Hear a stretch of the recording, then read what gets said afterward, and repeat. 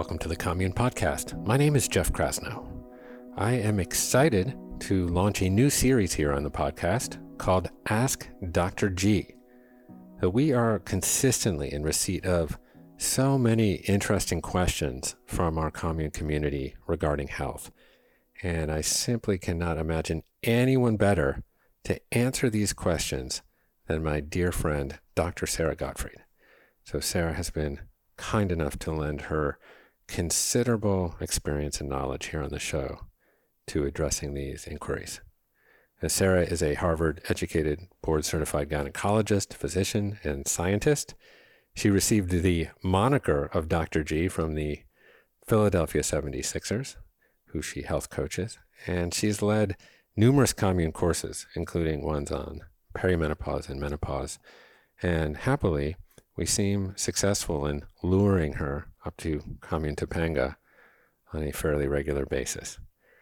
So the good news here is you can be part of the conversation and submit your questions at onecommune.com/askdrg. So that's onecommune.com/ASKDRG, Ask Dr. G.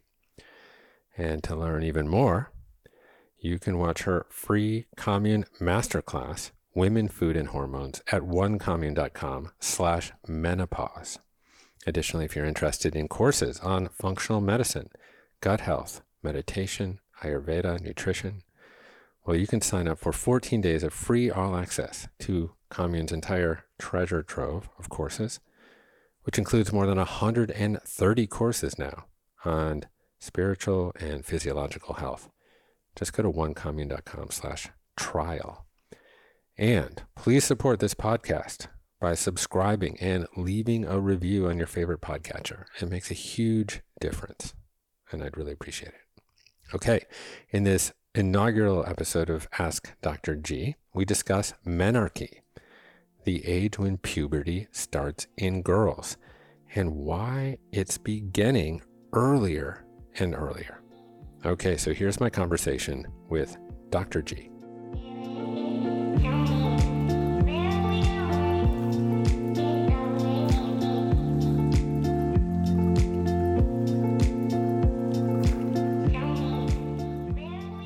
Dr. Sarah Gottfried, what a treat to be with you here in a little cabin on top of a hill in Topanga.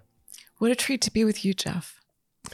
So we have started to amass questions that continually come up within our community. And you've been kind enough to try to demystify some of these questions that seem to be confounding to so many people. So this is one about menarche. This is a word that you taught me how to pronounce. So I'm going to read just a little bit of background data here and present a conundrum, and perhaps you can untangle it. Okay. So the Germans did a study, of course they did, in 1860. And at that juncture, the average age of the onset of puberty in girls was 16.6 years. So 1860, it was 16.6. In 1920, that had gone down 2 years to 14.6. By 1950, 13.1. By 1980, 12.5. And in 2010, at least in the sources that I've read, it dropped to 10.5 years. So that's from 1860, at which time the onset of puberty, menarche, was 16.6, to 2010, and the data point I had, it had dropped to 10.5. That's 6.1 year decline. Why are girls getting their periods over 6 years earlier than they did in 1860, 163 years ago? There's a confluence of reasons, Jeff. In my mind, the most important is the changes to our food supply, the overnutrition, the way that we eat compared to 1860, the epidemic that we have now of childhood obesity. All of these conspire to create this, I almost think of it as the wrong kind of party in the female body, where you've got a lot of insulin, more insulin than your body can manage. And this has a lot of downstream effects, one of which is the maturation of the female sex hormone cycle, and it leads to an earlier onset of menarche. So what you've described since 1860 is something that fits with my experience. So in my previous career, I was an obstetrician gynecologist. I saw a lot of these young girls, young women who were getting their periods much earlier. And, bodies have really changed since 1860. I think about my great-grandmother, who was really lean, and she ate food that she cooked. She had a garden. She ate no processed food. She was born in 1900, so not quite that 1860 that you referenced. When she ate an apple, it was a cute little apple that was a little sour. It wasn't like these big sugar bombs that we now get at the grocery store. Mm-hmm. So our food has really changed. It's led to this oversupply of nutrients. We now know that, 20% of our children in the United States are obese. And that's tragic. So it's not just that it leads to menarche earlier, but it's got a host of other symptoms along with it, like high blood pressure, diabetes, early cardiovascular disease, even as early as childhood. So that's what I see. I mean, there's other reasons too, such as toxins, endocrine disruptors. Although I would say the literature on endocrine disruptors is not as clear as you might hope. Yeah. But lack of proof is not proof against. And I also think we've got to use the precautionary principle when it comes to toxins and endocrine disruptors. Mm-hmm. Yeah, well, maybe we can address phthalates and parabens and these things that we lather on top of ourselves to make ourselves more attractive, supposedly, and some of their negative downstream impacts. But let's stick for a moment with metabolic dysfunction, because it's so prevalent, and you're such an expert in this field. So let's play this out a tiny bit. In 1860, I'm imagining that there was less prevalence of sugars and starches in our diet. Would you say that's a fair assumption? I think that's right. I mean, certainly processed food has brought refined carbohydrates to the fold. So yes, although I would say overall, there was a more balanced diet. Mm-hmm. There weren't the extremes that we have now where we villainize carbohydrates. So I think the right answer is probably somewhere in the middle, but certainly there were more refined carbs then. Yeah. Because the layman's theory that I'm trying to pull at here, and it's one that I've heard supported by other doctors. As a metabolic expert named Ben Bickman, for example, who's talked about this, where that diet, particularly excess glucose in the diet, is triggering more insulin to the degree that we're developing, obviously, type 2 diabetes, but also hyperinsulinemia.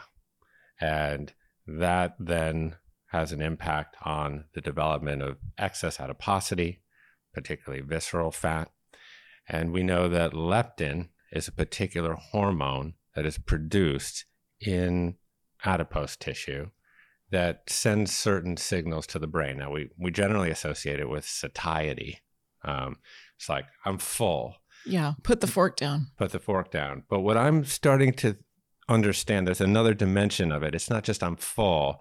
It's just I have enough. Enoughness. Enoughness.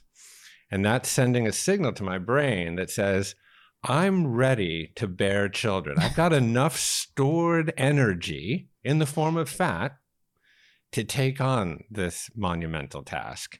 And of course, from there, then the body does what it does and signals kind of through the HPA axis and to the ovaries to begin to menstruate, and you enter menarche. Is that a legitimate argument or understanding of what might be causing this phenomenon? I want to answer that in two ways. So if I put on my hat and I'm at a cocktail party with you, I would say, Jeff, that is totally reasonable. Makes a lot of sense. If I put on my scientific hat, I would say, all of that makes sense up to the point of leptin.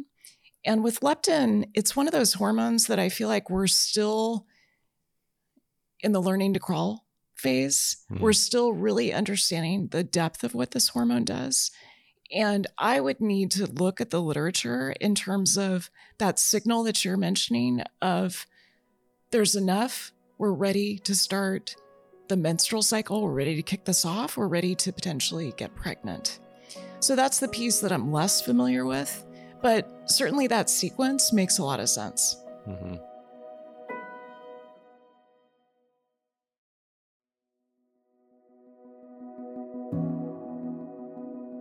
The way that I presented the initial question seems to indict the idea or suggest that the idea that girls getting their period at 10 and a half years is a bad thing. Is it a bad thing? It's a great question. So as you were describing the study that the Germans published, I was thinking back to my first menstrual period, which was at age 10. And I was a little overweight. I was kind of a pudgy kid. I had more fat than I think was healthy. And I can remember, Jeff, from the onset of my period in 5th grade, that I was in terrible pain with my period. And I would have this bleeding. There weren't other girls in my class that had their period.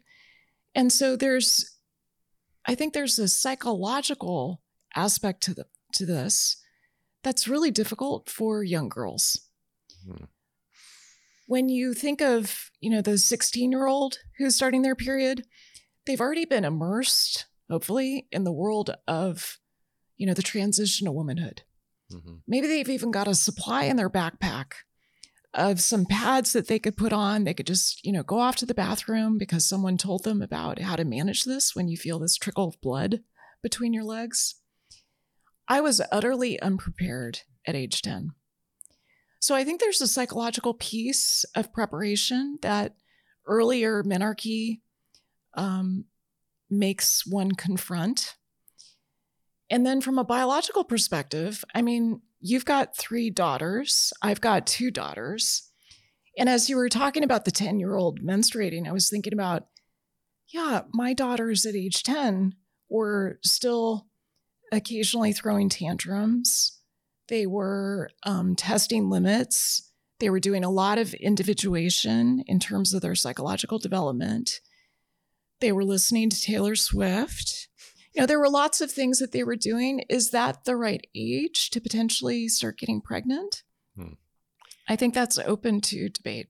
Yeah, certainly those years between 10 and 16 are significant years for emotional maturation. Yes.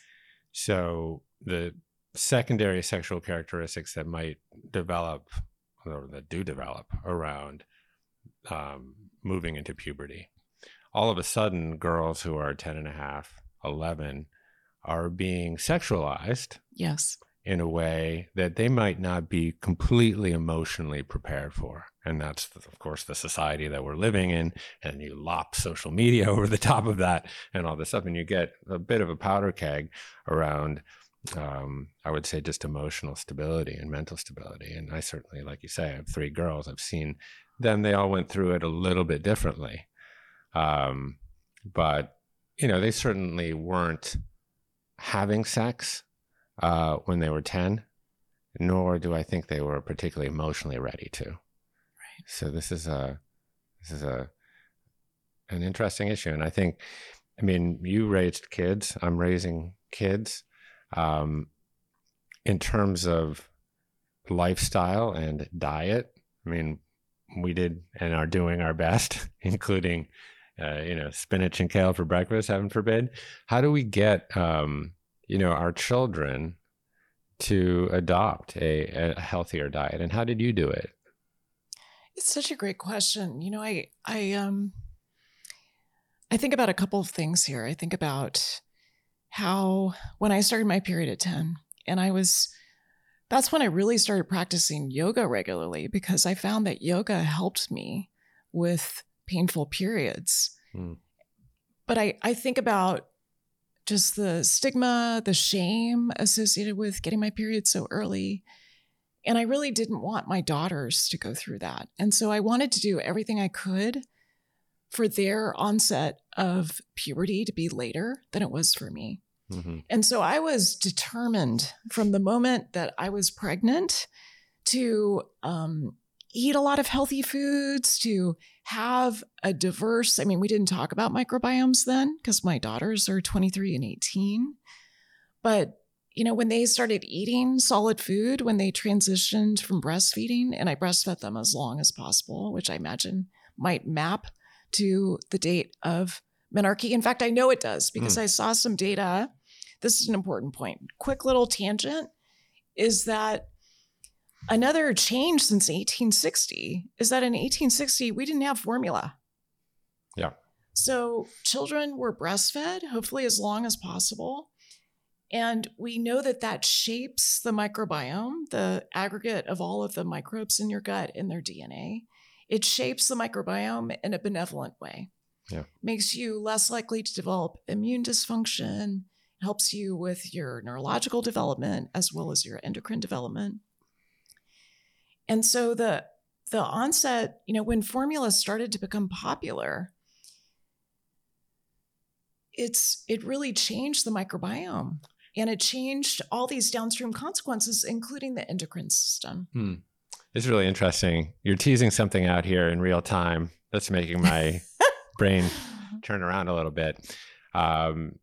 Because as you say, the degradation of the gut, or not building the gut with its full populace of flora, as it should be, could contribute, in addition to a poor diet and maybe overprescription of antibiotics or NSAIDs or PPIs or whatever it might take, to chronic inflammation in the system that could lead or contribute to the insulin resistance, the theory of potentially more adiposity, more leptin, earlier menstrual cycle. So, you know, again, it's never like these things are multilinear, but it's fascinating to tease these out. And it is fascinating. And you're doing something really important, which is you're putting a functional medicine, precision medicine lens on this issue of early menarche. And I think that's critical. So yes, insulin is a primary driver. Overnutrition is the upstream driver of insulin resistance. But we've got to think of this larger control system. So you've talked about the hypothalamic pituitary adrenal axis, how that stress response system is involved in sex hormone production, like estrogen and progesterone, and some of the other control hormones like follicle stimulating hormone, luteinizing hormone, leptin, perhaps involved. So I think of it much more broadly in terms of the control system. I am a bioengineer after all. I think of the hypothalamic pituitary, adrenal, gonadal, so ovaries in women, testes in men, gut, thyroid axis. And so we're speaking now to the role of the gut. So you asked me the simple question, okay, how did you feed your kids? How did you get them to like vegetables? How did you shape their microbiome in a way that, you know, parents maybe want to, so that you could try to prevent the stigma and suffering associated with early menarche? And so I still have an answer to that. But what we're talking about is how the gut, we're learning, is so intimately involved in hormone production and hormone processing. Mm-hmm. So if you just look at the role of estrogen as an example, you know, one of the two primary hormones of the menstrual cycle, your levels of estrogen are managed by so many different things. And in the gut, there's one enzyme in particular, beta-glucuronidase, BG for short, that determines whether you use estrogen in the body and then poop or pee it out, or you keep recirculating it because you've got 3 different bacteria that are producing beta-glucuronidase, almost like bad karma, where the estrogen just keeps going through your system, stimulating receptors, increasing your risk of breast cancer, maybe increasing your risk of early menarche. And the solution, is relatively simple, which is more fiber. I generally recommend about 35 grams of fiber per day. Don't increase all of a sudden to that, but do it slowly, build up. And then there's a supplement called calcium glucuronidate that can help with reducing beta glucuronidase. So just to circle back to the point that the gut is so critical here.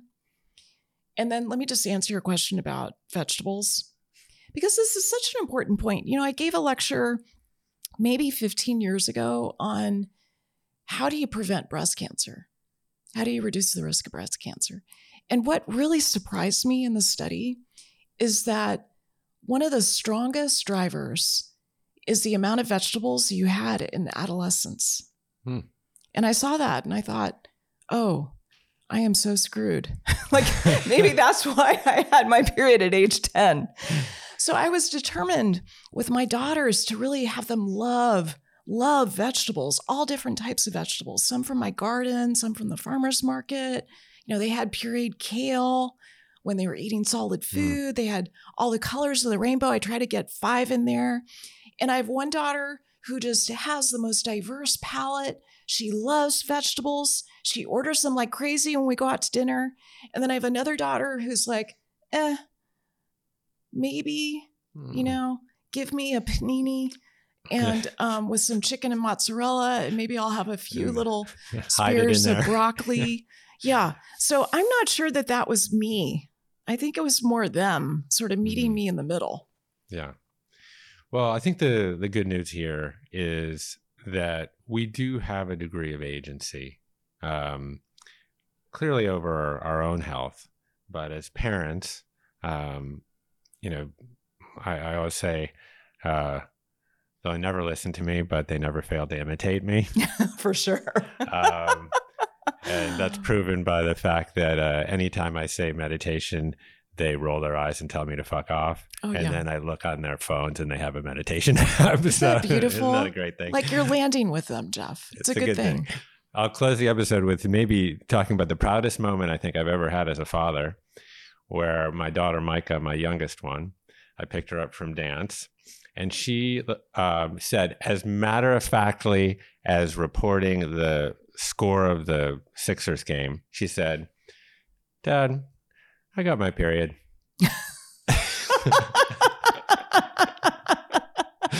And I said, it took 3 daughters to get to the place where my daughter was absolutely, unabashed, was like, "Dad, I got my period."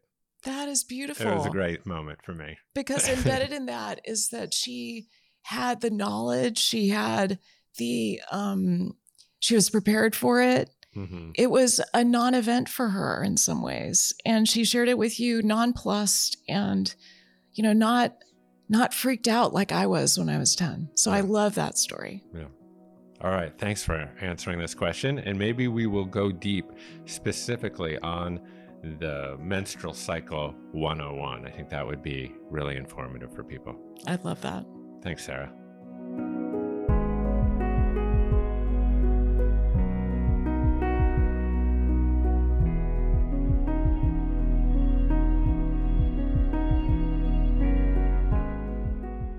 Thanks a lot for listening to our new Ask Dr. G series. And if you enjoy this show, please subscribe on Apple Podcasts and leave us a review.